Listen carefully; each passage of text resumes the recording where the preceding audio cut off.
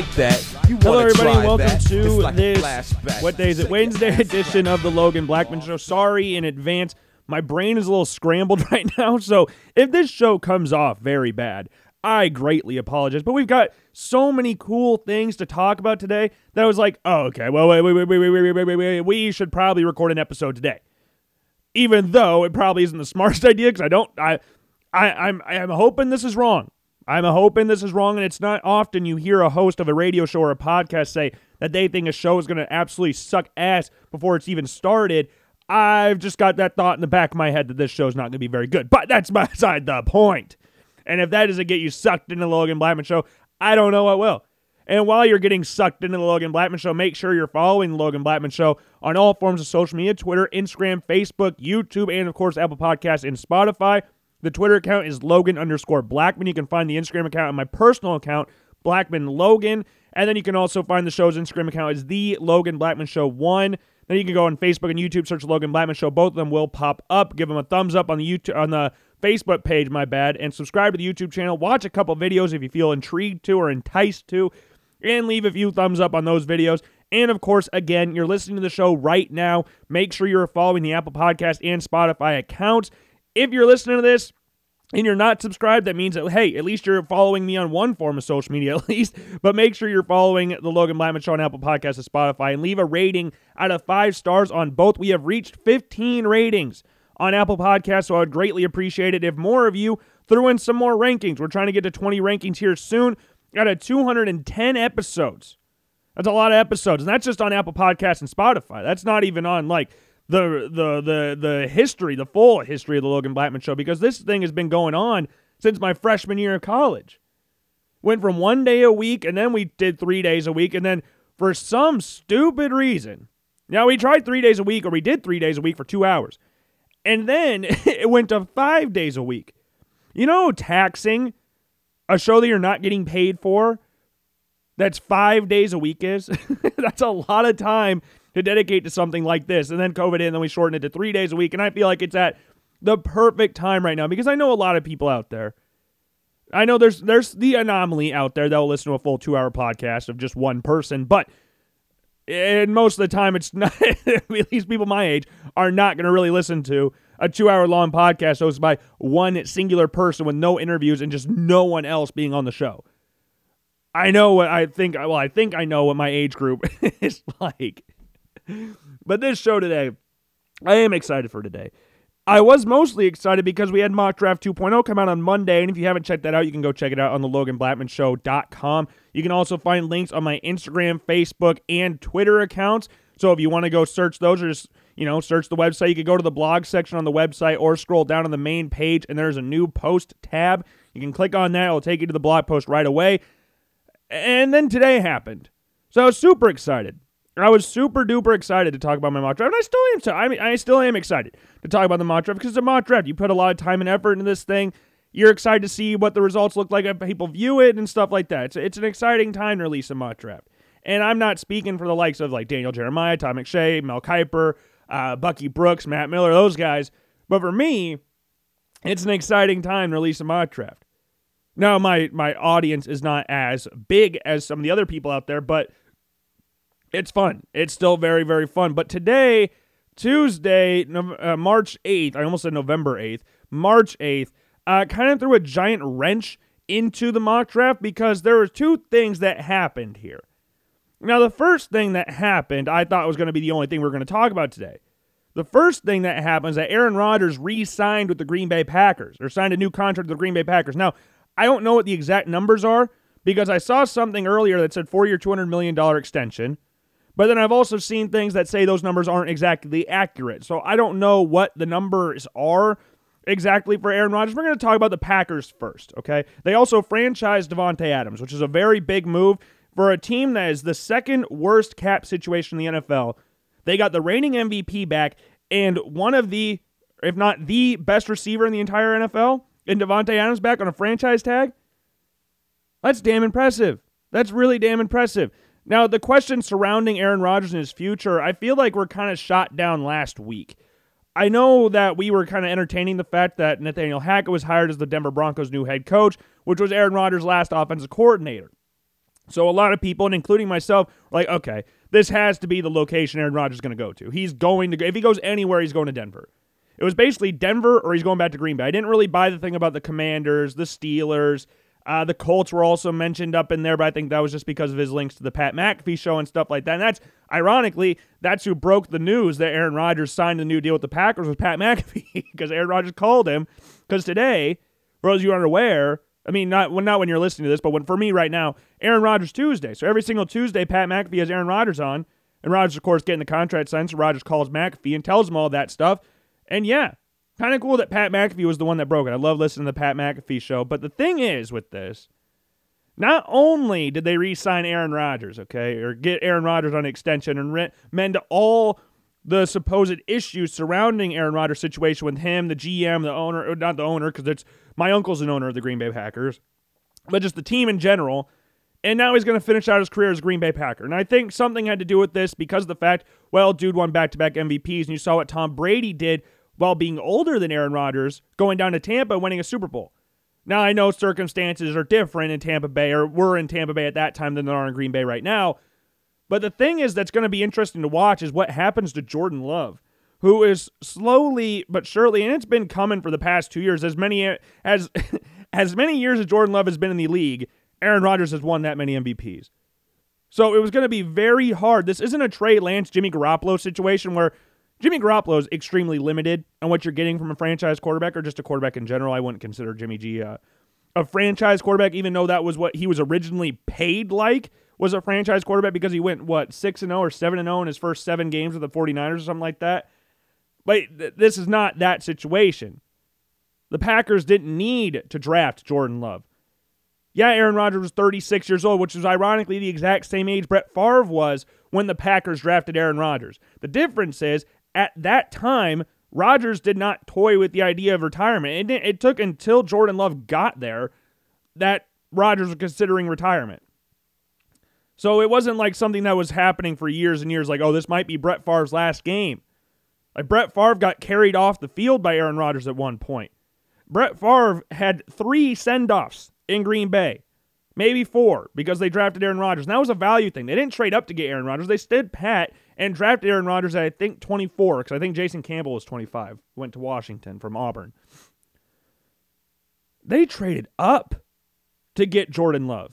And they looked at all the needs on their roster. And granted, A.J. Dillon turned out to be a very nice player. He had a very, very nice season last year, but the Packers didn't do anything in regards to getting Aaron Rodgers more wide receivers. They got Amari Rodgers in the draft this year in the 3rd round, and most people considered that like a meme or a jab at Rodgers because, look, we got you a wideout, and his name's A. Rodgers. Now, obviously, Amari Rodgers is a very talented wide receiver, and I hope he comes good in the NFL. But the Packers needed a wide receiver in the 1st round. Now, I completely understand why they went out and drafted Eric Stokes last year in the 1st round, but a lot of people were really upset because it wasn't a wide receiver. But Eric Stokes, cornerback, was a position of need. You just watched Kevin King get torched by Adam Humphries in the NFC Championship game. So cornerback was a need, especially cornerback with speed, and that's exactly what Eric Stokes is. But Jordan Love, during that draft process, I really liked Jordan Love, okay? I would like to state this first. I really think Jordan Love is an uber-talented quarterback. And I think once he gets a full-blown shot in the NFL, he should be good to go because I think he's that talented. And I think sitting behind Aaron Rodgers for 2 years will have done wonders for him. Because if you look at Aaron Rodgers' career and Phillip Rivers' career, they didn't come in the NFL playing right away. Rivers sat for 2 years. Rodgers sat for 3. And both of them had future Hall of Fame quarterbacks in front of them. So this isn't anything really that new. Jordan Love's sitting for 2 years, now possibly 3 years, behind an eventual Hall of Fame quarterback. But right now, with Rodgers signing a potentially 4-year extension, Jordan Love's no longer going to be a Green Bay Packers quarterback. There's no way he can be a Green Bay Packers quarterback. And there's some reports going around that the Packers have little to no faith in Jordan Love, which I don't know how you could establish that since you haven't seen him play an actual game, because there are players out there, and this can be you could view rightly or wrongly here, but there are players that play a whole hell of a lot better than what they practice like. And I don't know if Jordan Love just can't pick up the playbook or stuff like that, but there were some concerns about Josh Allen as well from the Buffalo Bills, or at least reports that Josh Allen wasn't picking up the playbook as fastly as what they were anticipating he would during his rookie year. Now, I know Jordan Love is now in his eventual third year, and Josh Allen ended up playing the second game of his rookie year. But again, circumstances change. And I think Jordan Love, given an opportunity somewhere, could develop into a very nice quarterback. I remember at the time when he was leaving Utah State, people were coming out and saying he has the talent of Patrick Mahomes. And I would come on this show and talk about Jordan Love in that aspect and go like, let's make one thing clear. And I've stated this 1,000 times on this show. Maybe 1,000,000 times. We've stated it a lot. Talent and actually being a good quarterback are two completely different traits. Like Jordan Love, yeah, he can have the talent of Patrick Mahomes. That does not mean in any circumstance that he will guaranteed become the next Patrick Mahomes. That does not mean that at all. You know how many next Lionel Messis there have been?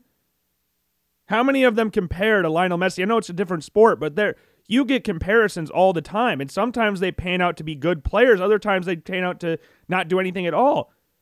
Like if you're going back to the 1998 NFL Draft, Ryan Leaf was more talented than Peyton Manning.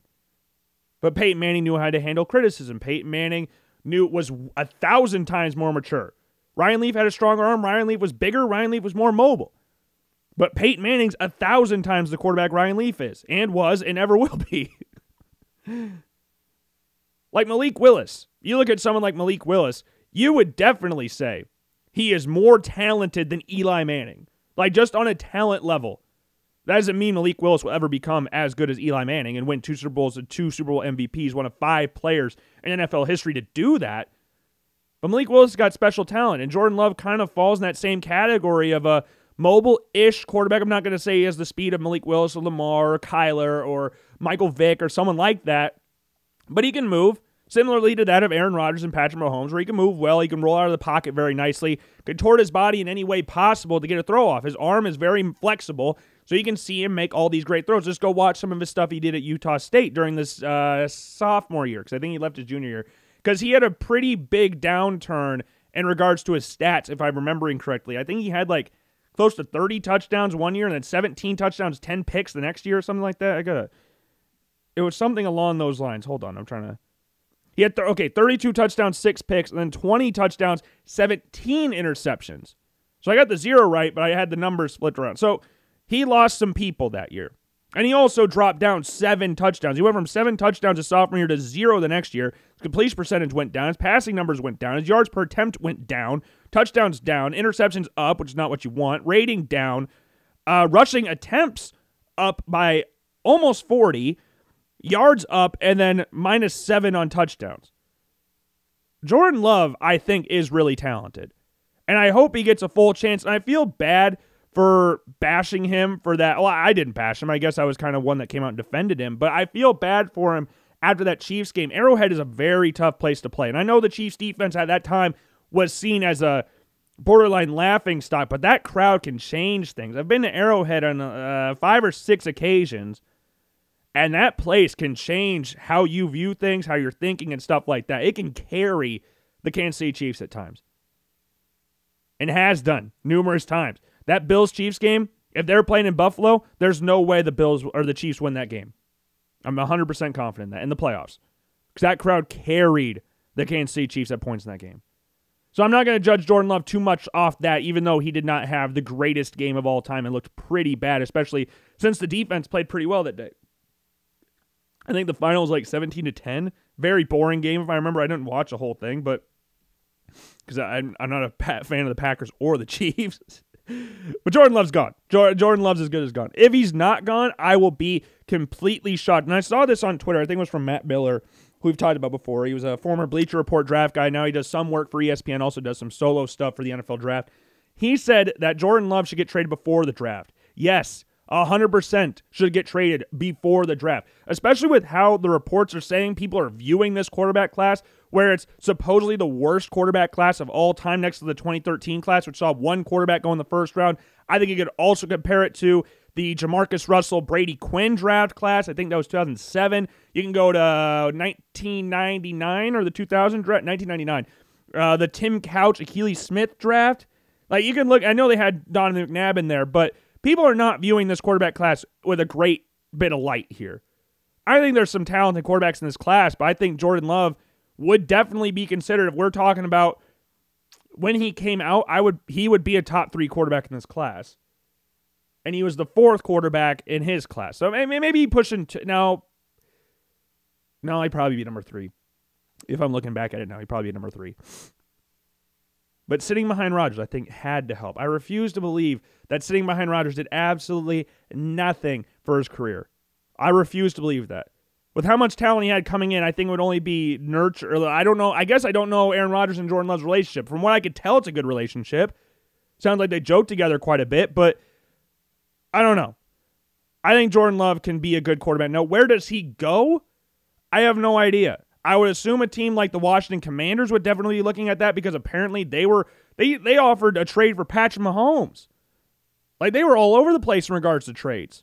Like, they were trying their damnedest to get themselves a franchise quarterback.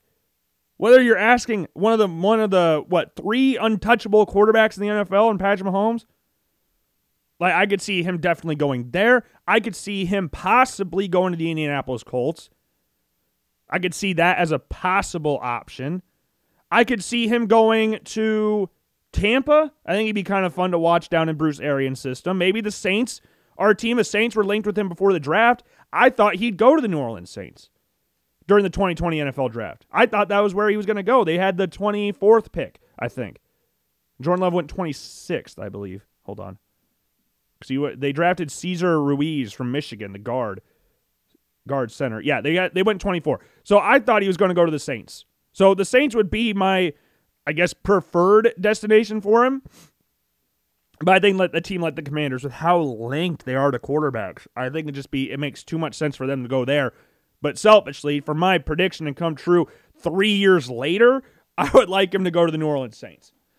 Because again, he is too talented to sit another year behind a quarterback. Not just another year. Rodgers doesn't look like he's retiring anytime soon. This dude, and we're talking about just playing. Obviously, mentally, he's talked about retiring and doing other things. But if we're looking at what he has done on the football field, Aaron Rodgers doesn't look like he's retiring anytime soon. Dude's won back-to-back MVPs.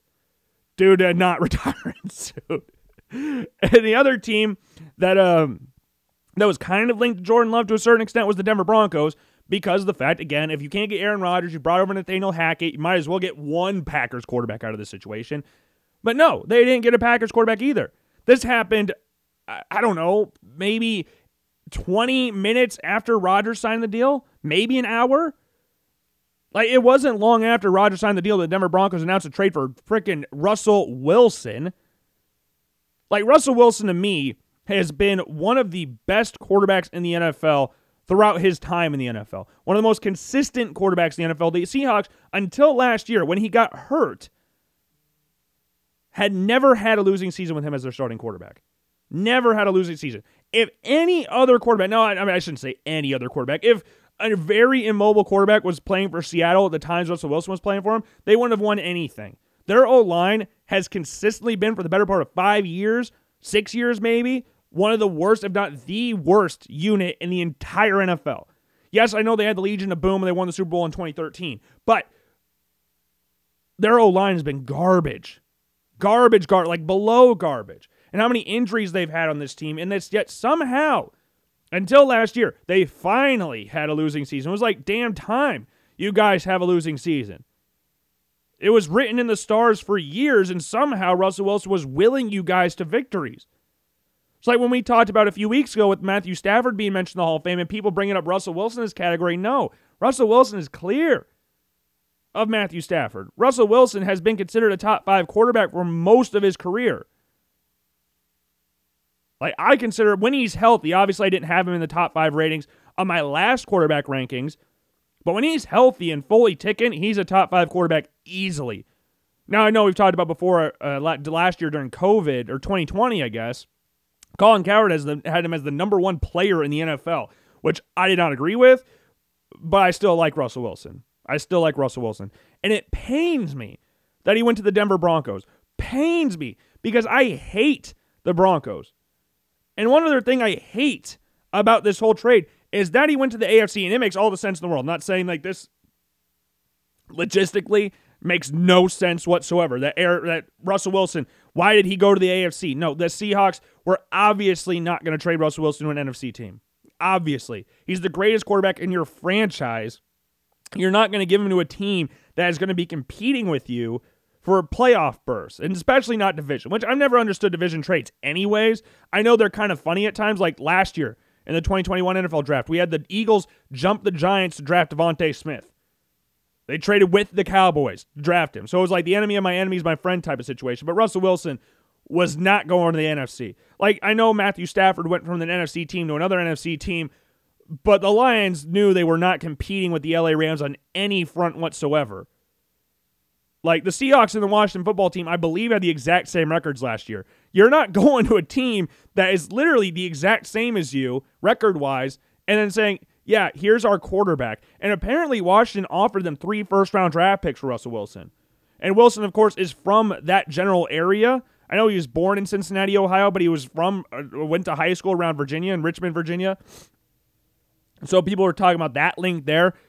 But yeah, this is a monster trade. And there was some report a couple days ago that I saw that was like Russell Wilson wants to stay on the West Coast. I know Denver's not technically on the West Coast, and they are Mountain Time as opposed to Western Time, but that's pretty much no other team on the West Coast is going to trade for you. Look at some of the other teams that reside on the West Coast. Like, you ain't going to the Raiders. I mean, you could have gone to the Raiders, I guess, but you ain't going to the Chargers. You ain't going to any team in your division, Niners, Rams, or Cardinals.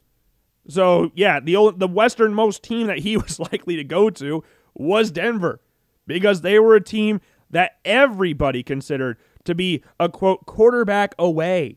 That was what the situation was. The Broncos have so much talent on this roster, insane amounts of talent that they built over the years. The one thing they could not figure out for the life of them was the quarterback situation. And they were linked with quarterbacks all offseason last year, whether it was Stafford, whether it was Rodgers, whether it was Deshaun Watson, whether it was Russell Wilson. So I'm not terribly surprised that Russell Wilson was the quarterback that ended up trading to Denver, because this wasn't something that, like the Stafford thing last year, I felt like Stafford going to the Rams just popped up out of freaking nowhere. Like, I remember everybody thinking, or most people thinking, that he was going to like the Colts or something. I don't remember him being linked to the Rams until, boom, he's going to the Rams. And then Jared Goff is coming the opposite direction. A former first overall draft pick that got the Rams, or was part of a team that got to a Super Bowl and eventually lost a Super Bowl. But this team's ridiculous. And every single, like, league ranking list has been adjusted insanely to now where Denver is widely considered a top 3 team in the NFL. That is the very definition of being a, quote, quarterback away. They literally traded for a quarterback. They finished last in their division. They traded for a quarterback, and boom, now they are third place in the entire NFL, or a top 3 team in the NFL. That is insane. Like, their O-line is relatively good. It's not that bad. It's a pretty underrated unit. Garrett Bowles has developed really pretty nicely the past couple seasons. And you got Jerry Jeudy, Cortland Sutton, Tim Patrick, very underrated wideout in Tim Patrick. And then KJ Hamler working from the slot. Melvin Gordon, Javonte Williams. Melvin Gordon's a free agent, but I wouldn't be surprised they brought him back, because it worked really well last year with him and Javonte Williams. And then on defense, their secondary, Patrick Surtain, Justin Simmons, Ronald Darby, Kyle Fuller, Bryce Callahan. Linebackers are a little weak, but Bradley Chubb. Like, you got some good players on this. Shelby Harris got traded. He was a part of the trade, so he's going to Seattle, and I feel kind of bad for the players that got shipped over to Seattle, because, wow, you were ready for a Super Bowl to come to Denver, and then, bam, get the quarterback, but it turns out, oh, wait, you're going to be a guy that goes to this team, the other team. So now this opens up the door for all the other players in the Seattle Seahawks to get traded. And it's funny that Jamal Adams, and we have made fun of Jamal Adams numerous times on this show, for being a Jets player, for saying, basically bashing Josh Allen every chance he got, and then losing to Josh Allen. Much like Jalen Ramsey, who was 0-2 against Josh Allen. Jamal Adams lost his first game with the Seattle Seahawks against the Buffalo Bills last year. And, got a monster trade for him from the Jets. The Jets got a monster trade for him, and then now the Seahawks would be picking 10th in the draft. And now the Seahawks are picking 9th. So if you look at it that way, the Seahawks actually got better out of the situation. They would be picking 10th. Instead, they're picking 9th. So look at that. Winners stay winning. That's the Seattle Seahawks way right there. But, man, Like Metcalf is going to be on the trade block. Tyler Lockett is going to be on the trade block. I don't know if Jamal Adams is going to be on the trade block or not. I don't know who's going to be willing to give up that type of ransom for Jamal Adams. But man, this trade is freaking massive. This is one of the biggest trades in NFL history. Not necessarily in like I wasn't like sitting back and going, oh my God, like clutching my chest because, oh my God, I can't believe this actually happened. It's massive because of what is all involved. There is so much involved in regards to what Denver is sending to Seattle. Drew Lock, Noah Fant, Shelby Harris, 2 first-round draft picks, 2022, which again, 9th overall in the 2023 draft class, 2 second-round picks. So you got the number 40 overall pick in 2022 and in 2023, and a 2022 fifth-round draft pick to the Seahawks for Russell Wilson on a 2022 fourth-round draft pick. There is a lot in that trade. Like, do I consider this a monster, like, groundbreaking trade? Maybe. Maybe the Broncos go on to win a Super Bowl and stuff, but it pisses me off. It pisses me off. Because, again, I don't like the Broncos. Broncos have always been one of my least favorite teams in the NFL. It's why it pained me to see Peyton Manning go to Denver. Because I had a Peyton Manning Colts jersey. I didn't want Peyton Manning to go to the Denver Broncos, and he did. And now I've got to deal with Russell Wilson coming to the AFC. Why all of a sudden are all the good quarterbacks in the AFC? Why? Why is there no, apart from Rodgers, Stafford, and Prescott? Who were the top 5 quarterbacks in the AFC shite on the top 5 quarterbacks in the NFC? Like, it's not even close. If you were ranking the top 5 quarterbacks in the NFL, the only one from the NFC that even sniffs that is Aaron Rodgers. Like, I know some people are going, again, romanticizing the situation, saying Matt Stafford's top 5 quarterback. He's not. But we're romanticizing the situation here. Like, there were 3 or 4 weeks in a row where Matt Stafford threw a pick 6. Like, I get he won a Super Bowl. I know everybody's happy that he won a Super Bowl, but he's not a top 5 quarterback. Like, the top 5 quarterbacks in the AFC right now, in no particular order, are Josh Allen, Patrick Mahomes, Joe Burrow, Justin Herbert, and Russell Wilson. Those are your top 5 quarterbacks in the AFC. I think you've also got Lamar Jackson roaming around through there, who's one of 2 unanimous MVPs in NFL history. And then in the NFC, you've got Rodgers, Stafford, Dak, Kirk Cousins, and then what? Oh, Kyler's in there as well. I kind of forgot about Kyler being there. But, yeah. It's not close. You can't really throw a 5th one in there. Like what? Matt Ryan, Blaine Gabbert, Cam Newton. He is back, but Cam Newton, Goff, Jalen Hurts, Heineke, Daniel Jones. I think Trey Lance could get there someday, but not right now. But man, why are all the good quarterbacks in the AFC? The AFC blows. I hate it with every fiber of my being right now. If I'm doing way too early predictions, we're just looking at the AFC side of things because we have to talk about this since Russell Wilson's there. I'm going to go Buffalo winning the AFC East. I think that's probably second most straightforward. Tennessee winning the AFC South. That's a pretty much a slam dunk for the rest of the eternity until, someone takes their head out of their ass a little bit in that division. But hey, you know what? Joe Burrow got the Bengals to a Super Bowl his second year. Maybe Trevor Lawrence can Davis Mills can do the exact same thing. Maybe that's a thing. Davis Mills, Trevor Lawrence take the Texans and Jaguars to the Super Bowl? Maybe, but I highly doubt it. I highly doubt it. A healthy Titans team wrecks this division. And then we got the Bills in the AFC East. And then the AFC West and the NFC North are tricky. Like the Bengals just went to a Super Bowl. Ravens are going to be healthy. They're not going to be as banged. At least you would hope they wouldn't be as banged up as they were last year. Hopefully they figure out their O-line, because their O-line reeks. You have the most electric player in the NFL in Lamar Jackson. And he is one of the top sack leaders. And he played, 12 weeks? That is insane. Ronnie Stanley can't stay healthy. Alejandro Villanueva just provided a bunch of lookout blocks the entire season. Bradley Bozeman's a free agent. But, right now you would still obviously say the Cincinnati Bengals are going to win this division. Recency, they just went to a freaking Super Bowl. They'll improve their secondary. They'll improve their O-line. They're only going to get better. So, like, you would have to stick with the Cincinnati Bengals, even though the Ravens and Browns should be a whole lot better than what they were last year. Browns are banged up as well. Baker Mayfield being back and fully healthy. See how that one goes as they get some wide receivers out there, get another edge rusher to partner in Myles Garrett, stay healthy. Maybe they're challenged. I don't know what the Steelers quarterback situation is, so I'm not going to include them in this situation right now. And then AFC West, I mean, I'm going to be shocked if it doesn't still run through Kansas City, just because of that's what it's been ingrained into our brains at this point.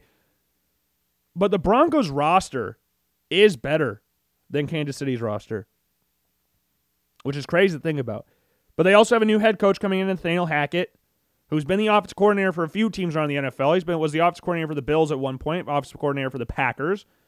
And sometimes offensive coordinators that work with great quarterbacks such as Jeff Toole and Aaron Rodgers don't really pan out that well in the NFL.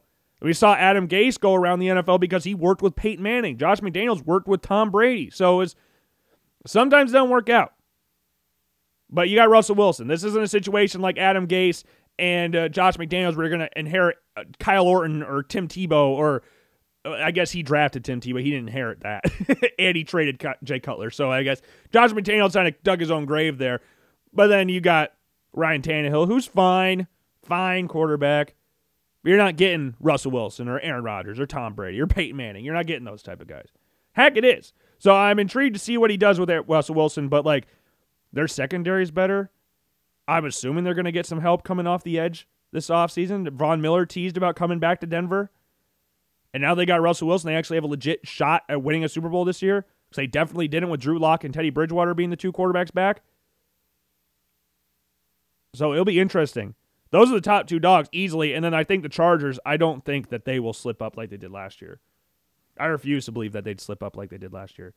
Chargers are too damn talented and too damn good to slip up and lose this division on the last day of the season against the Raiders, and then lose to the likes of the Texans there as well, get crapped on by the Broncos. That might happen this year, but last year, this past season, that was unacceptable, getting crapped on by the Denver Broncos. That is unacceptable. So if I had to do way too early predictions, I go, I think the Bills will be the 1 seed. Again, way too early predictions. And then we will go Denver or KC? No, we're going to stick with KC. It has to be KC. It has been too ingrained in my head that will be a lot of things point to Denver. I'm going to stick with Kansas City, then Tennessee, and then Cincinnati, and then the rest of it goes Denver, Baltimore, LA. I think that's what the playoffs look like next year. So Buffalo 1, Chiefs, Titans, Bengals, Denver, Baltimore, LA. That's what I'm thinking. This is how I'm sitting here on March 8th. So this could obviously be subject to change because teams will trade. You got the draft coming up in a little over a month, a month and 20 days from now, because it's on April 28th, I think is the draft day. But man, crazy trades. Why is nothing happening in the NFC? Like, why can't these players go to the NFC? Why is it something where they're all coming over to the AFC? The Bills have a hard enough time with the Kansas City Chiefs. Now the Bengals are good. Now the Broncos are good. The Ravens, when they're all healthy, are good. The Browns should be good. The Dolphins should be decent to watch this year. See how McDonald gets Tua rotated in, or how he gets them clicking on all cylinders. The Patriots, you got Bill Belichick still there. The Jets should be better this year, because they're going to rebuild their O-line, rebuild their defense, because their defense stinks, so they got to rebuild that. So they'll be better. Like, every single team in the AFC will be better. Apart from like the Steelers and probably Colts. If I Texans can't really be as Texans Jaguars. I think they'll be better.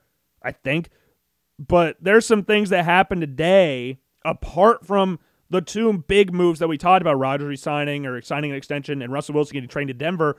Other than that, there were some other things that took place. Like Mike Williams for the LA Chargers. He signed an extension today. Very well deserved. He's been a very consistent wide receiver for the Chargers for the past few seasons. Drafted 7th overall in 2017.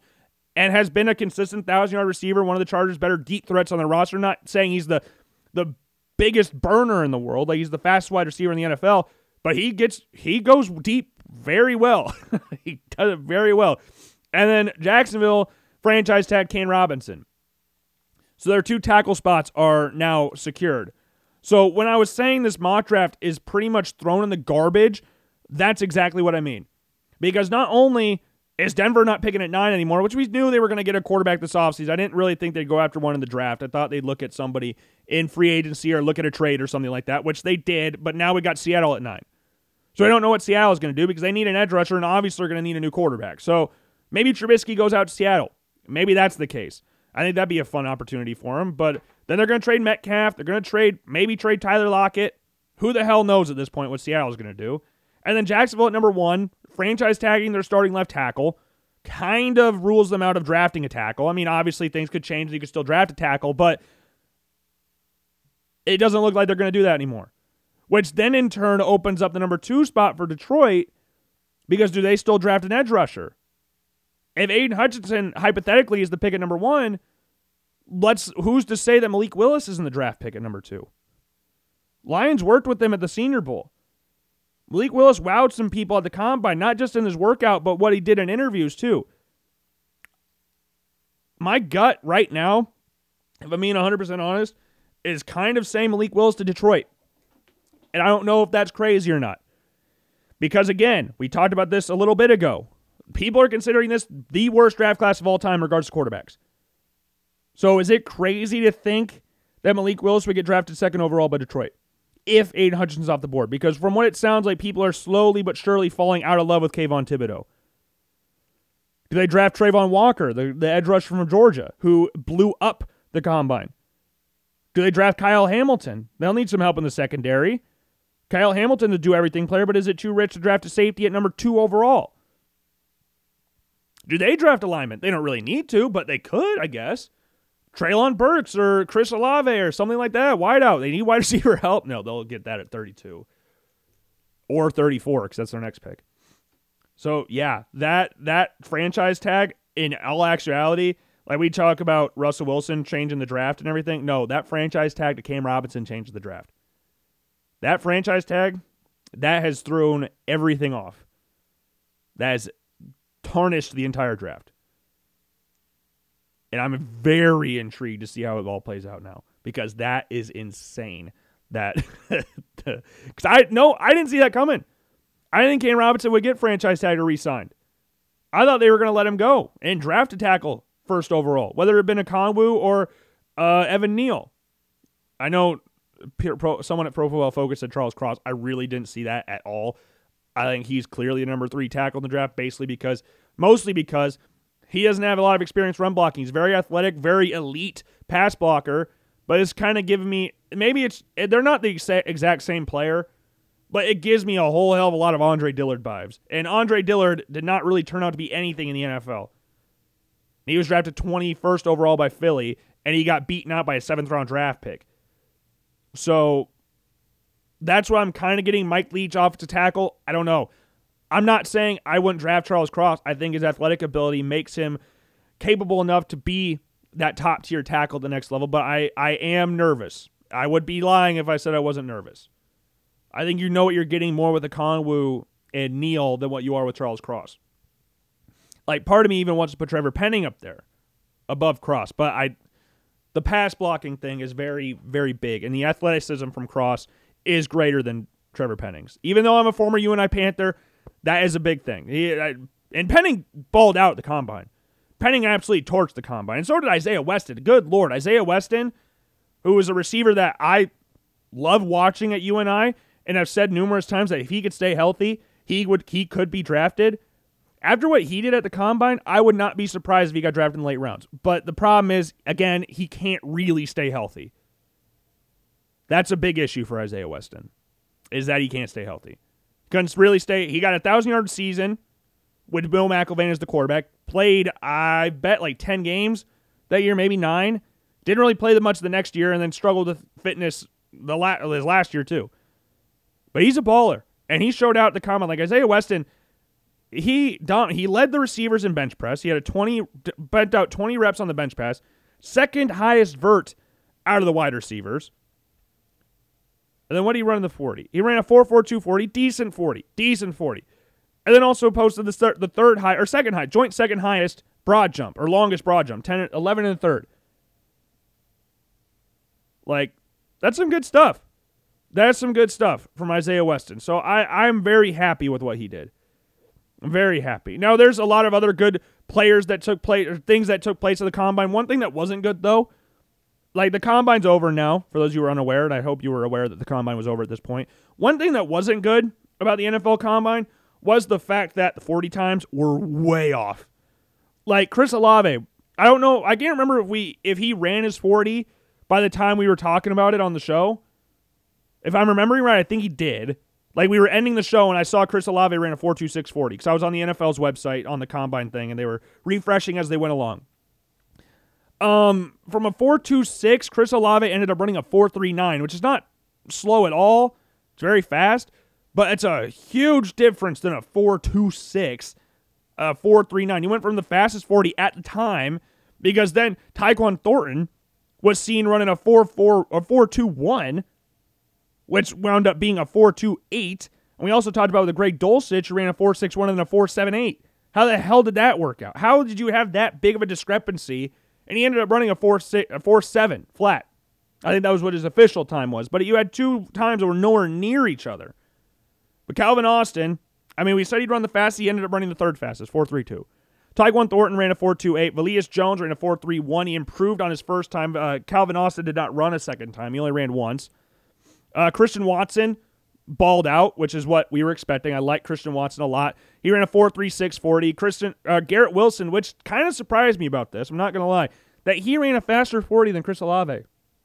I'm very surprised that he ran a faster 40 than Chris Olave.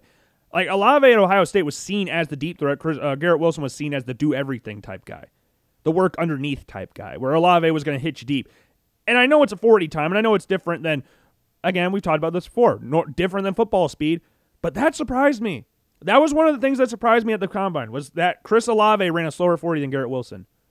I thought Chris Olave would run a little bit higher than a 4.39. Not 4.26, but higher than a 4.39. Alec Pierce ran a 4.41. That was interesting. He also posted the highest vertical, which also kind of surprising. Sky Moore, he improved his draft stock immensely. I shouldn't say immensely. Sky Moore was considered like a third-round draft pick anyways, and then now he's seen as a guy that is probably going to get drafted early second round, maybe slip into the first round. I think Christian Watson will be the same thing, slipping into that first round category. So yeah, those were some interesting times, or really good things from the receivers.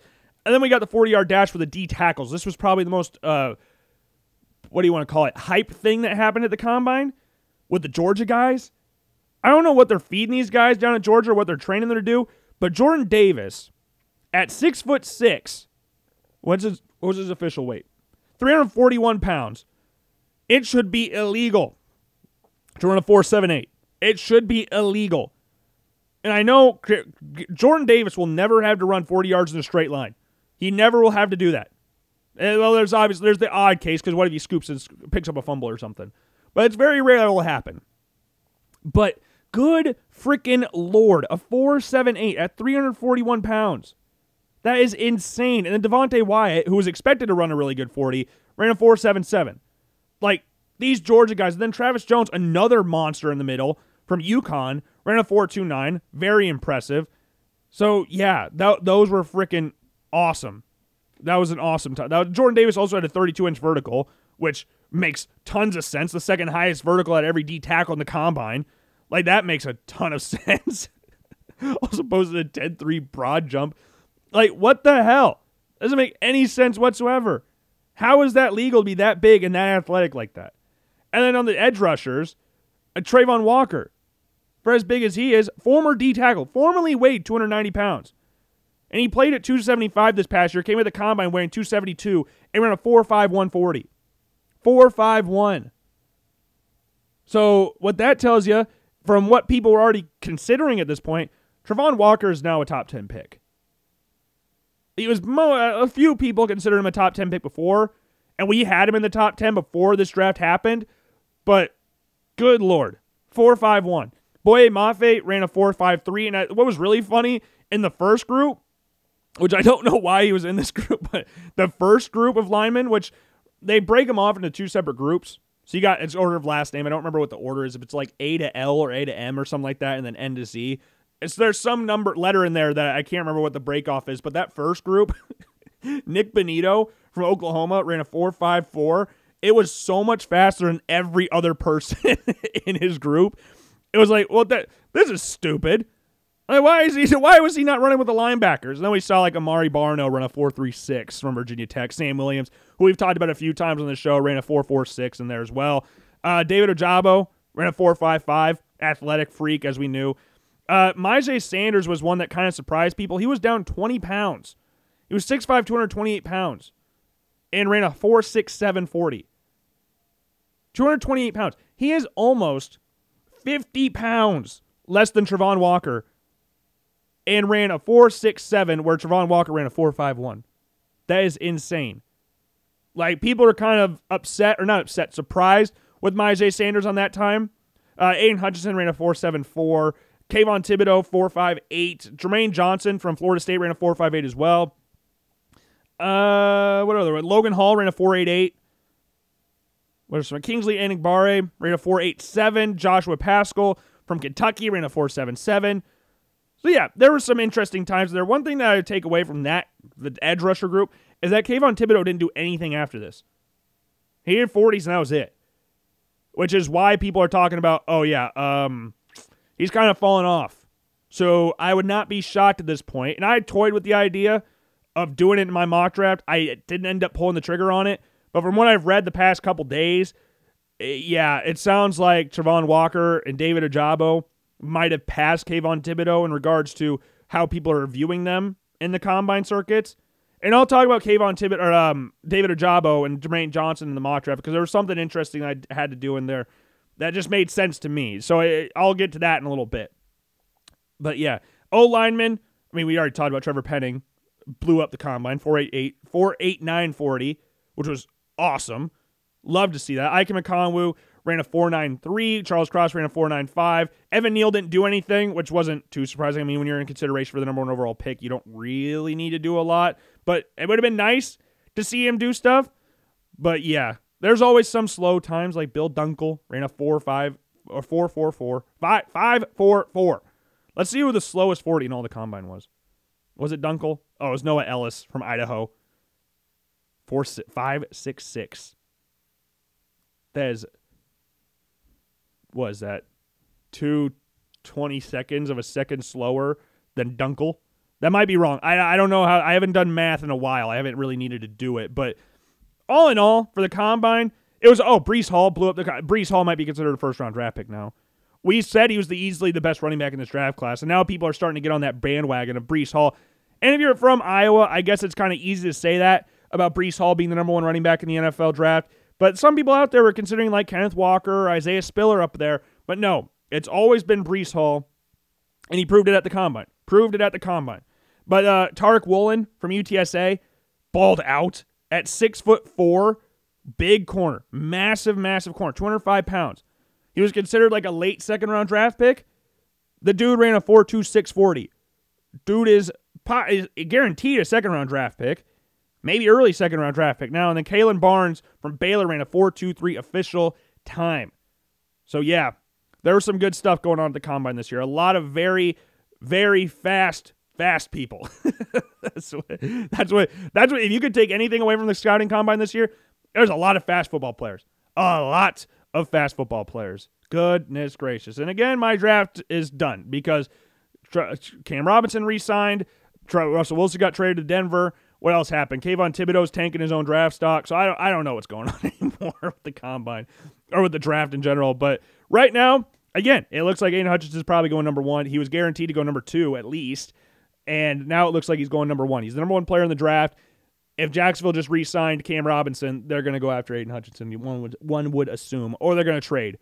But I don't know a lot of teams that would be.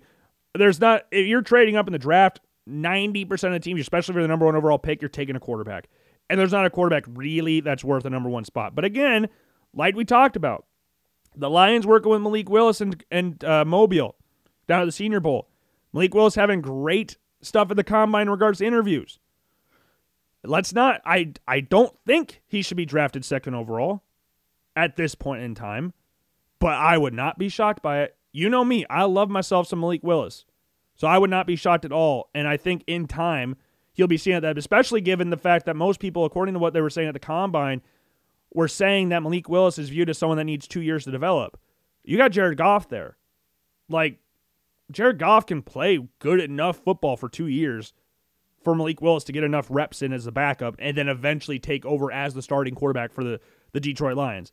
I don't think that's too far out of the question here. But without further ado, let's get into the mock draft. So we got Mock Draft 2.0. Again, it was released on Monday. So you can check it out on all my social media platforms that we mentioned before. And again, you can go and check it out mainly on the LoganBlackmanShow.com. You can either go to the blog tab or scroll down on the home page and see new blog post. Click the link right there and she'll take you to the mock draft. It is a long one. It takes 67 minutes. If you read every single word, it takes 67 minutes to read. It took me 3 weeks to do this thing. 3 weeks. The reasoning probably took about a week because that's when you... okay. I run through... I think we did what? So on Wix, you can have you have your blog section, okay? And in there, you can go to the draft page. Like, not NFL draft. Okay, get your head out of there. Draft, like in, rough draft. So you go through there, and you can create as many blog posts as you want and then post one finally. So there's about 8 or 9 drafts in there, in the draft section. So, like, we were rotating a lot of different people around, and you could go to Mock Draft Database or the Draft Network, and you can do your own draft. They'll give you a simulator, so you can pick for every single team, which is, I use Mock Draft Database, so you can go through there, pick players you want to go there. Now, the rankings, sometimes I don't necessarily agree with all the rankings on Mock Draft Database, but they're a good starting point, especially if you don't really know what players are really better and what players are worse. Like, where they have Travon Walker kind of concerns me, but that's beside the point. Or at least where they've had him. He was like the 28th ranked player in their draft thing for a while. I think he's 18th right now, but I haven't checked in a while because I haven't needed to make a draft because I already did. I did one on Monday or posted it on Monday. So yeah, if you want to do one of those, I would very much recommend it. But this stuff, you obviously don't need to do as much reasoning as I do because I'm kind of a freaking loser when it comes to this stuff. So I take a lot of time. I try to take as much time and effort as possible to make sure it's as good as possible. So I stress out way, way too much about this. Like, I made some tweaks over it Monday morning. So I posted it about 9, I think is about when I posted it. But I woke up, it was like, okay, what do I want to do? Because I had some picks that I hadn't finished out the reasoning for. So without further ado, I know I already said that, but here is Mock Draft 2.0.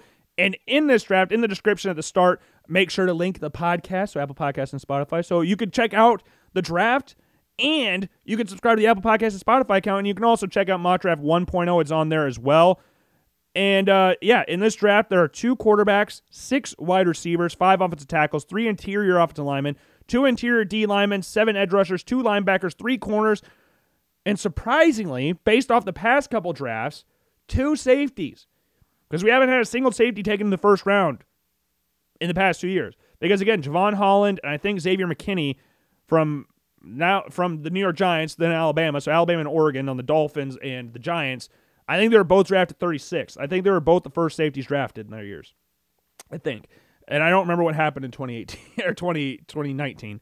I don't really remember what happened then. Because I remember vividly, because I've done enough things with Kyle Hamilton to go, okay, here was the top safeties in the past 2 years anyways. I guess I need to go back and look at what the top safety was in 2019. What was 2019's draft? Who were the quarterbacks that year? That was the Kyler Murray, Daniel Jones. Oh, so Darnell Savage was taken 21st. No, 20th? When was Darnell Savage taken? Okay, we gotta look this up. Darnell Savage, because he was the first safety taken in this draft, 2019. Okay, he was 21st. Because I remember he was jokingly going to make his number 21, so he's 21 Savage, but he ended up not doing his 26. But I couldn't remember. I thought so it was Andre Dillard 22 then, and then Titus Howard from, what college did he go to? He's on the Houston Texans now, but he got drafted 23rd because the Eagles jumped the Texans to draft Andre Dillard. But yeah, and then 2018. Who would have been 28? So that was the Josh Allen, Baker, Lamar draft. Who would have been drafted then? Was that... No, Malik Hooker was the year before. And he was the first... No. Was Jamal Adams that year? Jamal Adams, I think he was 2017. And he was drafted 6th overall. Go back. This has nothing to do with anything we're talking about. But yeah, Jamal Adams was 6th overall in 2017. Who was the first safety in 2018? that I can remember. So I can go through the top 10. I've got the page up so I can scroll down eventually to look at it, but the top 10 in that draft was Baker, Saquon, Sam Darnold, Bradley Chubb. No. It was going to be Bradley Chubb. It was Denzel Ward, then Bradley Chubb, Quentin Nelson, Josh Allen, Roquan Smith, Mike McGlinchey, Josh Rosen, Minkah Fitzpatrick, number 11. That's right. Yeah, wait. Let's go. And then Derwin James drafted 17th because the Bills traded up to 16 to draft Tremaine Edmonds. 716, the Bills area code, 716.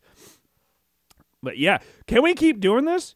Let's keep doing it. 2016. Who was the 2016?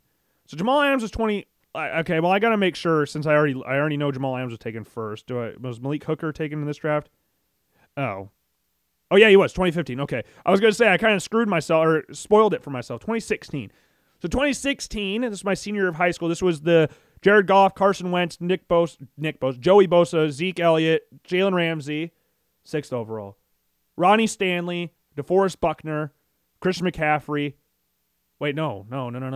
Christian McCaffrey's 2017 because he was drafted 8th. So what did I say the order was again? So it was Goff, Wentz, Bosa, Elliott, Ramsey, Stanley, Buckner, who was 8th. Was Buckner 8th? Who was 8th? Oh my God. Was it Jack Conklin? Because this was Laramie Tunsil went 13 because he had the whole gas mask video. So I think it was Conklin at 8, 9. Because Eli Apple was 10. Who was 9? Vernon Hargraves was 11 because he was from Florida. And Eli Apple getting drafted before him is kind of surprising.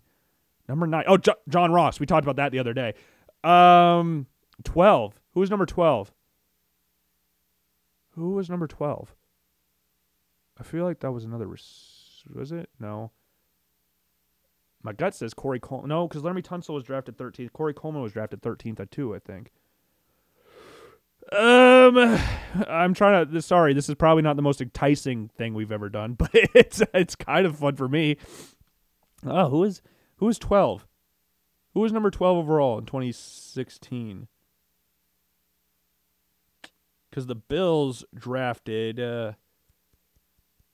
Shaq at 17. Shaq Lawson, I think. Could be completely wrong here. Oh, my God. No, Shaq Lawson was in the Jadeveon Clowney draft, wasn't he? Yeah. Who did the Bills draft in 2016 then? Because the Bills drafted Marshawn Lynch 12th overall, but not this draft. Crap. I can't remember who was 12th. If I had to take a punt in the dark on the first safety taken in the draft, though, 2016. I think Adrian Amos was around this time, but he get drafted third round. I think Eddie Jackson might have been around this time. He might have been 2017. Who would have been 2016 safety?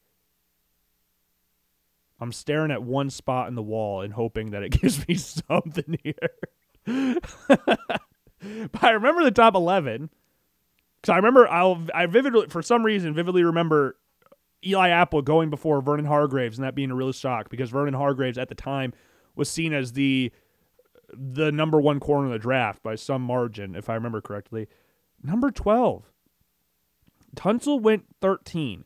Conklin went 8 because I was so surprised because the Titans traded up to 8 to get Conklin. And everybody thought it was going to be Tunsil, but then Tunsil kept falling. Oh, no. It wasn't Corey Coleman. I think Corey Coleman was this year, but I don't remember what pick he was. And he was a receiver, so I don't know why I'm getting obsessed with Corey Coleman. I think this wasn't the Njoku draft. That was 2018. Njoku and Evan Ingram, 2 tight ends taken in that draft.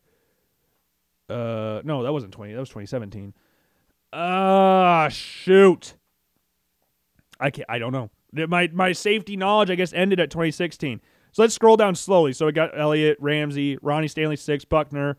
Conklin was 8. Yes, it was from Cleveland. It was from Cleveland.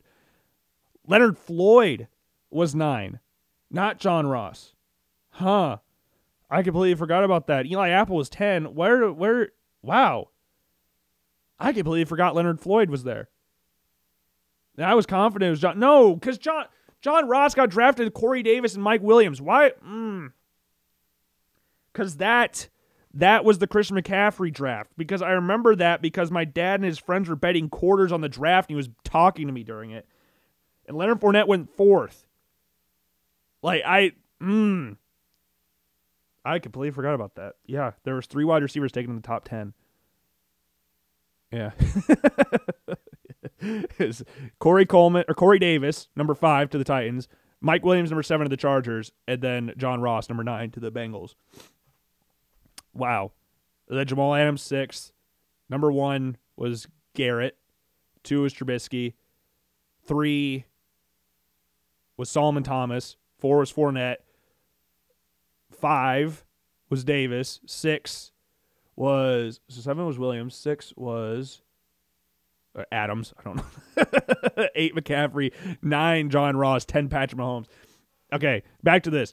Okay, Vernon Hargrave's 11. So we got every pick right except for Leonard Floyd. Sheldon Rankins. Yeah, tons. Carl Joseph. Wow. Yeah. I forgot about that. He was like a safety linebacker hybrid. Yeah. Oh, wait, no, he wasn't. Who am I thinking of? Divine. What was his name? He was also from Virginia Tech, or West Virginia. He plays for the Raiders now. What is his name? Not Tony. Just take me to the Raiders franchise. I don't care about this. It's not Noel Devine, even though he did play for... No, come on. Just get me to the freaking Raiders. This is starting to piss me off. I need to figure out who the safety is. This is not what we were trying to talk about today. Who was this safety I'm thinking of for the Raiders? Or am I just am I going insane? Which could be an option here. Or was his first name Divine? I think it was number 5. Divine Diablo. Yes. He was yes, and he was Virginia Tech. But he was who I was kind of thinking. Carl Joseph. Wow. I completely forgot that dude existed. 14th overall. That is crazy. Good Lord. Okay, we were not supposed to talk about that. We were not supposed to talk about the highest drafted safeties in the NFL, but we did that. So we'll get to Kyle Hamilton in a little bit. But number 1, now that it doesn't matter because Cam Robinson re-signed, Evan Neal was at the time the number 1 overall pick. But now it's probably going to be Hutchinson. They needed a tackle to protect Trevor Lawrence. That should be priority number 1. They got Cam Robinson back. Now they're going to try and address the defense. At least that's what it looks like. Number 2, Hutchinson to Detroit. But again, he's probably going to go number 1. So it doesn't matter. But he's the best player in the draft. So basically, the best player of the draft or Malik Willis, I think, is what the Lions will do.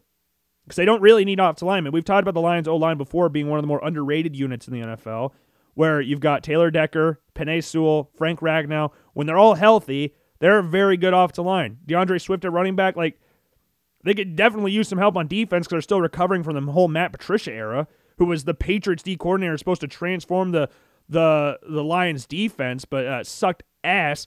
And with Mark Wahlberg saying he thinks the Lions got the next Belichick, which did not pan out by any stretch of the imagination. But Malik Willis, I think, is a real option there for Detroit. Number 3, the Texans taking Kyle Hamilton. This pisses me off now because this draft's irrelevant. This draft really means nothing now. This is not happening anymore. There was a chance this happened, but now it's done. It ain't happening. We should have waited another week. This is awful. I'm pissed off. But Hamilton going to the Texans. Basically, you might lose Justin Reed this offseason. Number 1 safety on the Texans. Nick Caserio came from New England. Safety, versatility has been important to the Bill Belichick defense for his entire existence there. Caserio worked a long time in the New England Patriots organization. So Hamilton's kind of that curveball pick. I think offensive tackle's a real shout here because of the fact that Laramie Tunsil looks like he's going to be traded. So I did toy with the idea of Ike McConwu. So I did have a top 3 of Evan Neal, Aiden Hutchinson, and Ike McConwu going here to the Texans.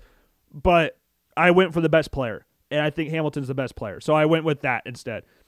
Speaking of Okongwu, I had him going number 4 to the Jets. I was stuck, really stuck, with him and Thibodeau. Because with Thibodeau, I'll start with Thibodeau first. The Robert Saleh came from the San Francisco 49ers. When he got there, even before they got there, they spent 3 or 4 first-round draft picks in a row on defensive linemen.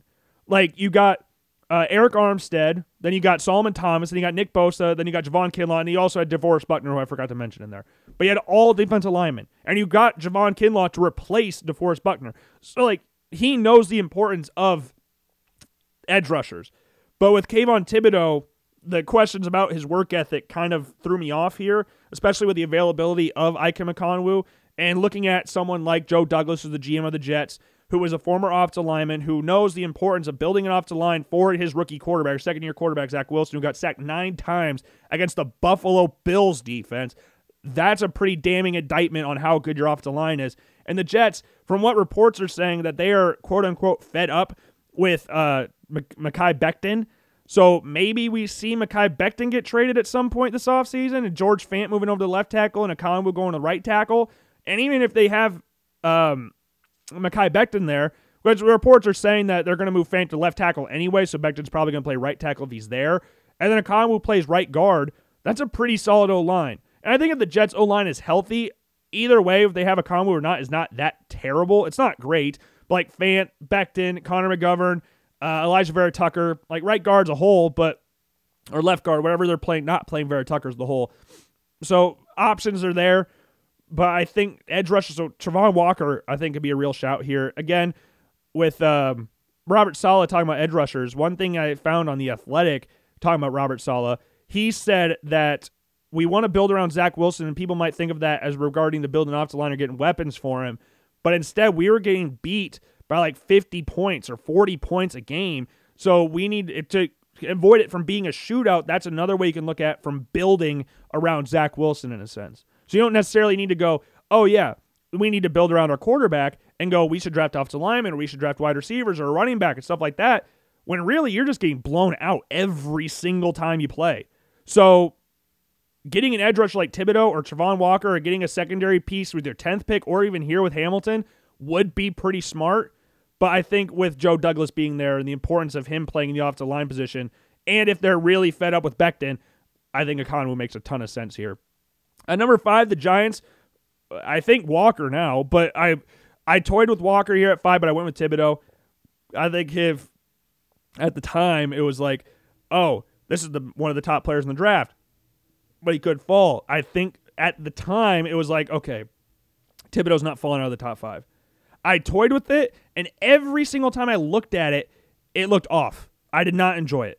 So I was looking at it like, oh my God, Thibodeau at 7 feels very weird. So I really just went with what looked nice with this one. But Thibodeau's very athletic. Work ethic questions maybe are there, but if he's there, I would be kind of surprised that the Giants didn't take him. But if Travon Walker really passes him up, I wouldn't be surprised by that either. Number 6, Kenny Pickett. This one is probably the hardest pick to predict and also one of the easiest picks to predict at the exact same time. And I'll explain here because the Panthers need linemen. Their line stinks. They traded Greg Little to the Miami Dolphins before the season started. He was former second-round draft pick in 2020. He drafted 1 pick before Cody Ford. So both those teams didn't really pan out the way they wanted the tackles to pan out. But they need a tackle. So Charles Cross would make a ton of sense. They're very young on defense, so hopefully to improve on that. And they're looking like they're cutting some caps, so it looks like they're trading Christian McCaffrey at some point. But I don't know. Like David Tepper, the owner, went to Pitt. He's a Pittsburgh guy. Not only went to Pitt, he's from Pitt. And then Matt Rule recruited Kenny Pickett. And Kenny Pickett, though he has small hands, and though Malik Willis was the one that kind of wowed people in regards to his throwing ability, which we all knew going in, so that shouldn't have really surprised anybody that he could zip the ball. The two people, which I was talking to my dad about this, the two people that have the strongest arm of the draft showed they had the strongest arm of the draft. Like, we knew this going in, Carson Strong and Malik Willis. We knew this. We said numerous times throughout the show, Carson Strong throws the best deep ball in the draft. And I say that also saying Malik Willis has the stronger arm. That might not make a lot of sense, and I've tried to explain this on the show before, but Carson Strong throws a lot more consistent deep ball. I think Carson Strong is very precise on where he throws the football. He just can't move. He has a bad knee and can't really run. So that kind of gives a lot more of an edge to Malik Willis, who's a little more erratic with his throw, similar to that of Josh Allen. But that's kind of where that comes from. But Kenny Pickett, I don't think anything really changed in regards to him being the number 1 quarterback off the board. Now, the Lions having an opening at 2, and that relationship they've built with Malik Willis kind of opens that door up for that. But as of right now, I still, well, at least for this draft's sake, I think there's just too much connections with Kenny Pickett to Carolina, even though they'll need some sort of offensive line help in there as well. But I think the Sam Darnold contract also kind of hurts this situation because they accepted his 5th-year option before they even got the trade through. So that was kind of idiotic thing to do there. So maybe trading for a quarterback is not really the smartest financial situation. Maybe. I could be wrong about that. But getting a rookie quarterback in there I think would probably be smart. And Kenny Pickett's ready to play. Like, he played 5 years at Pitt. So this dude's ready. If you want a quarterback that's ready to play, you're probably taking Kenny Pickett first. If you want an experiment quarterback that'll be probably better in 5 years, you're probably going to take Malik Willis. So, yeah.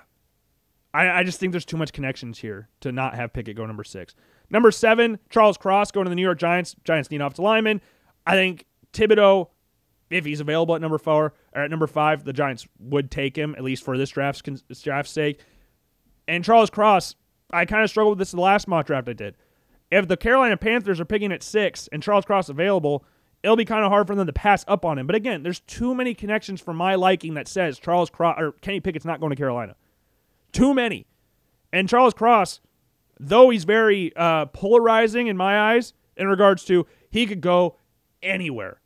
I don't know where he's going to go because I don't know how people are going to view it because he's kind of coming in that same aspect as Andre Dillard. That is exactly how I'm viewing this because I remember everybody during the 2019 NFL draft, everybody was like, this is the most athletic tackle in the draft. He is the best pass blocker in the draft. Run blocking, he's not really experienced with it.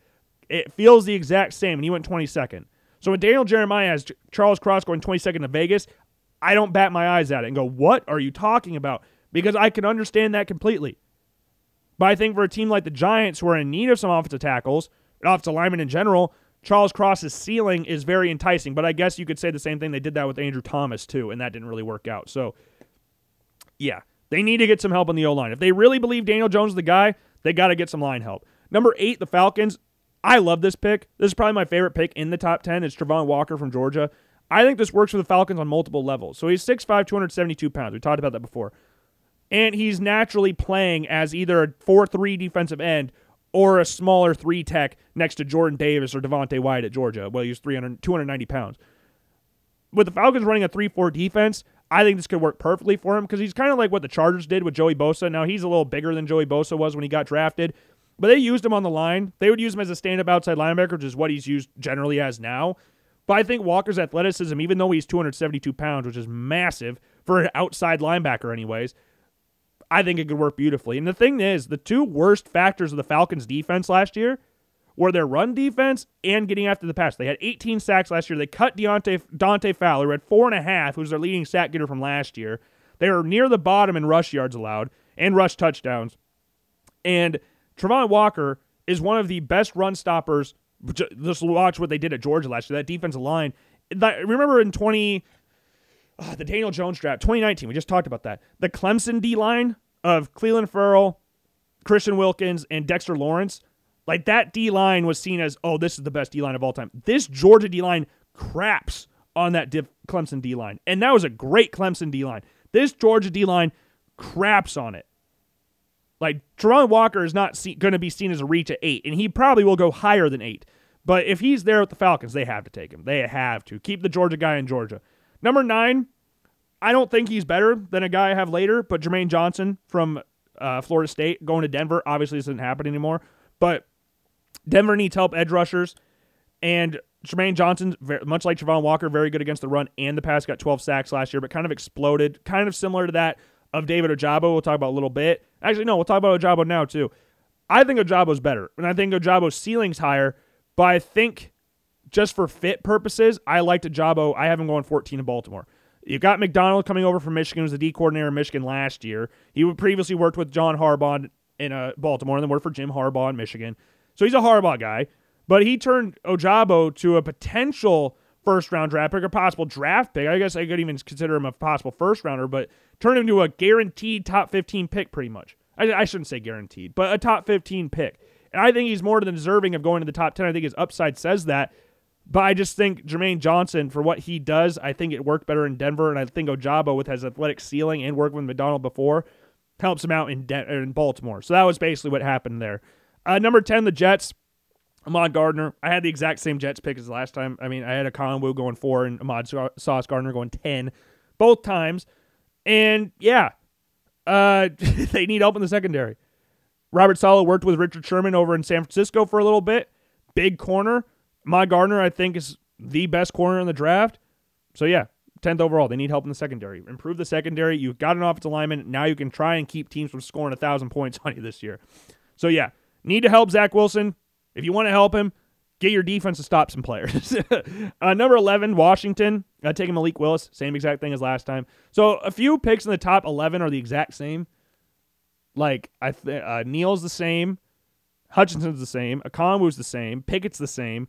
Cross is the same, just different spot. And then Gardner's the same, and Willis is the same. So that's 7-ish spots, 6.5, because we'll give the half point for Charles Cross. Right player, right team, wrong spot. Just had him going 5th last time. But the Washington needs a quarterback. Ron Rivera had compared Malik Willis to Cam Newton. I don't know if he'll be here, especially, again, with the whole Cam Robinson thing, with Willis possibly going to Detroit now. We're leaving that option open. We're leaving that option open here. So I think he could go before this, definitely, because I think the enticing thing about Willis is, again, give him 5 years, he'll probably be the best quarterback in this draft class. Same thing with Trey Lance. Same thing with Josh Allen. So it's kind of that realm of we're picking the exciting potential quarterback rather than what we know. Like Kenny Pickett, we know he's going to be ready day one. Malik Willis won't be ready day one. And hopefully he's in a situation where he doesn't need to play right away. And hopefully don't turn on and judge him, because I've seen a lot of people judge Trey Lance because Jimmy Garoppolo is there, even though that was the plan the entire season was Trey Lance is not going to play. Jimmy Garoppolo is going to be the starter. We said that at the draft, and we've said that recently, and we're going to keep on saying it because that's just how things worked. Trey Lance was not ready, so you got a quarterback that's not going to make a whole lot of stupid mistakes. Probably will get hurt at some point. So, yeah, that's the whole situation with the Jimmy Garoppolo, Trey Lance thing, and I hope that doesn't happen to Malik Willis, because it's happened to Jordan Love right now. But Malik Willis is awesome. Any other picks that are kind of surprising to me, at least? Okay, Jordan Davis going to Philadelphia at 16. Howie Roseman loves his defensive line, and with Fletcher Cox possibly getting traded or possibly getting cut, they're going to need to replace him. So I had him taking Karlaftis from Purdue at 15 to replace either Graham, to replace Derek Barnett, to replace Kerrigan, one of the edge rushers, and then Jordan Davis to get the D-line. So you got the two defense, the end spot and the interior spots filled out, which is exactly what you wanted. So Eagles should be looking better. I had Devontae Wyatt going to the Chargers at 17. They're going to take either Davis or Wyatt. I think Davis falls as low as 17. Before the Combine, you could have probably seen him fall to the Bills at 25, and that would probably been as low as he goes. But 17 is the lowest. And Devontae Wyatt blew up the Combine again. You look at someone like Brandon Staley, who came from a team that had that built their defensive line first. He's going to want to do that, especially when you're coming in with the worst rush defense in the NFL from the season prior. I mean, offensive tackle's a thing here. I don't think receivers anymore since you got Mike Williams back, but D-lines should be priority number 1 and then tackle number 2. Maybe corner, I guess, but D-tackle should be the number 1 thing here. Anything else that's very intriguing? Trevor Penning, talk about the Iowa boys, going number 20 to the Steelers. Same thing as last time. Thought about a quarterback here, but ultimately decided, hey, they need tackles. Now, what I do think is interesting here is that Malik Willis has been linked a lot with the Pittsburgh Steelers because Mike Tomlin was talking a lot to him at the Senior Bowl. And what Malik Willis is what Mike Tomlin is supposedly looking for with a more mobile quarterback, but he ain't falling to 20. But one thing we should be able to figure out about Mike Tomlin was after the Senior Bowl last year, I don't know if y'all remember this, but they pretty much said they were drafting Najee Harris like the entire process. It was like, okay, the Steelers are drafting Najee Harris. It never really changed. They said that pretty much right after the Senior Bowl, and there was Najee Harris, until they eventually drafted Najee Harris, and some people were surprised by that. So with them coming out and basically saying Malik Willis is the dude, I would not be shocked at all if Malik Willis was the dude. If they have to trade up to get him, because I don't know if they'll... Again, second spot's open. Second spot's available for Malik Willis now. So that's an option here. That is an option. So we'll see how that eventually goes. Number 21, this one kind of hurt, but Devin Lloyd. I know on Friday, I think he said he was a guaranteed top 10 pick because I think his talent's there. He didn't test very well, which kind of surprised a lot of people. He ran like a 4.76 or something like that at the Combine, which I'm not saying that, again, we made fun of the 40 last Wednesday and last Friday, I think. Whatever it was. We made fun of the 40-yard dash because there's difference between football speed and 40-yard dash speed. Two different things. This is not me judging the draft. This is how I think it will go. I know I talked about earlier where I said I like Jermaine Johnson going to Denver more than I like Ojaba going there, but that's also what I think could happen. I think Devin Lloyd could go higher, and I think he should go higher. But a lot of teams are going to look at his testing numbers and go, well, he didn't test well, so he's going to fall a little bit, and that's what happened here at 21. Anything else? The Bills drafting Kenyon Green need to get some help for Josh Allen in the offensive line. I like Ryan Bates, but they need to improve the offensive line a lot. I thought about giving Jameson Williams to the Bills. I think that'd be a lot of fun, especially with them probably losing Emmanuel Sanders and Cole Beasley, so they're going to need some help out wide, even though Gabe Davis famously scored 4 touchdowns and the Bills lost the AFC divisional round. Felt like an AFC championship game. And Stephon Diggs being there, but that would be really awesome to see Jameson Williams with Buffalo. But I have him going to Tampa Bay. Daxton Hill, the other safety in the draft that we had, going to Kansas City. They have no safeties. Daniel Sorensen is a free agent. Tyrann Mathieu is a free agent, and they're going to let him test free agency. Now, Daniel Sorensen should be replaced anyways, and Daxton Hill is the best free safety, natural free safety in the draft. So, and he can also play nickel corner. So, for Chiefs teams that secondary was not very good at points last year, they're going to need some help, and I think Daxton Hill could be that guy. And there's nothing else that's really too surprising here for the rest of it. I mean, Jahan Dotson going to Detroit, Zion Johnson going to Cincinnati. Chris Olave for some of the receivers going to Vegas. I think he'd fit right in with Vegas. Treylon Burks going to Philly at 19. Garrett Wilson going to New Orleans at 18. Drake London going to the Cleveland Browns at 13. So, yeah, that's pretty much it. I mean, check it out again on the LoganBlackmanShow.com. The links will be all over my social media pages because I want people to check it out again since we have a show coming out and we talked about it finally. So, yeah, I do hope you enjoyed the show. And, yeah, I don't think the show went as bad as I thought it was going to be. My mind was kind of all over the place when we started the show, but I think it went really well. And I'm happy we did it. Took my mind off some stuff for a little bit. So, yeah, always good to do a Logan Blackman show. And I haven't done one consistently in a little bit, but it was nice to do one, even though we didn't do one on Monday. And, yeah, again, I hope you enjoyed the show. If you didn't, let me know why. I'm sorry if you didn't enjoy the show. Congratulations to your teams for getting your quarterbacks figured out. Packers fans are getting Rodgers. Broncos fans are getting Russell Wilson. And congratulations to the Broncos are now being catapulted into the top 3 teams, or at least top 5 teams in the NFL. So congratulations on that, even though I hate the Broncos. Kind of cool to see that. So, yeah, still got to get past Buffalo. Well, yeah, I guess the AFC runs through Cincinnati still technically. But, yeah, that's all I've got. Hope you enjoyed it. If not, sorry. We'll get better on the next show. So check out Mock Draft 2.0 on the LoganBlackmanShow.com. Follow me on all forms of social media again, and I will see you all later. Peace.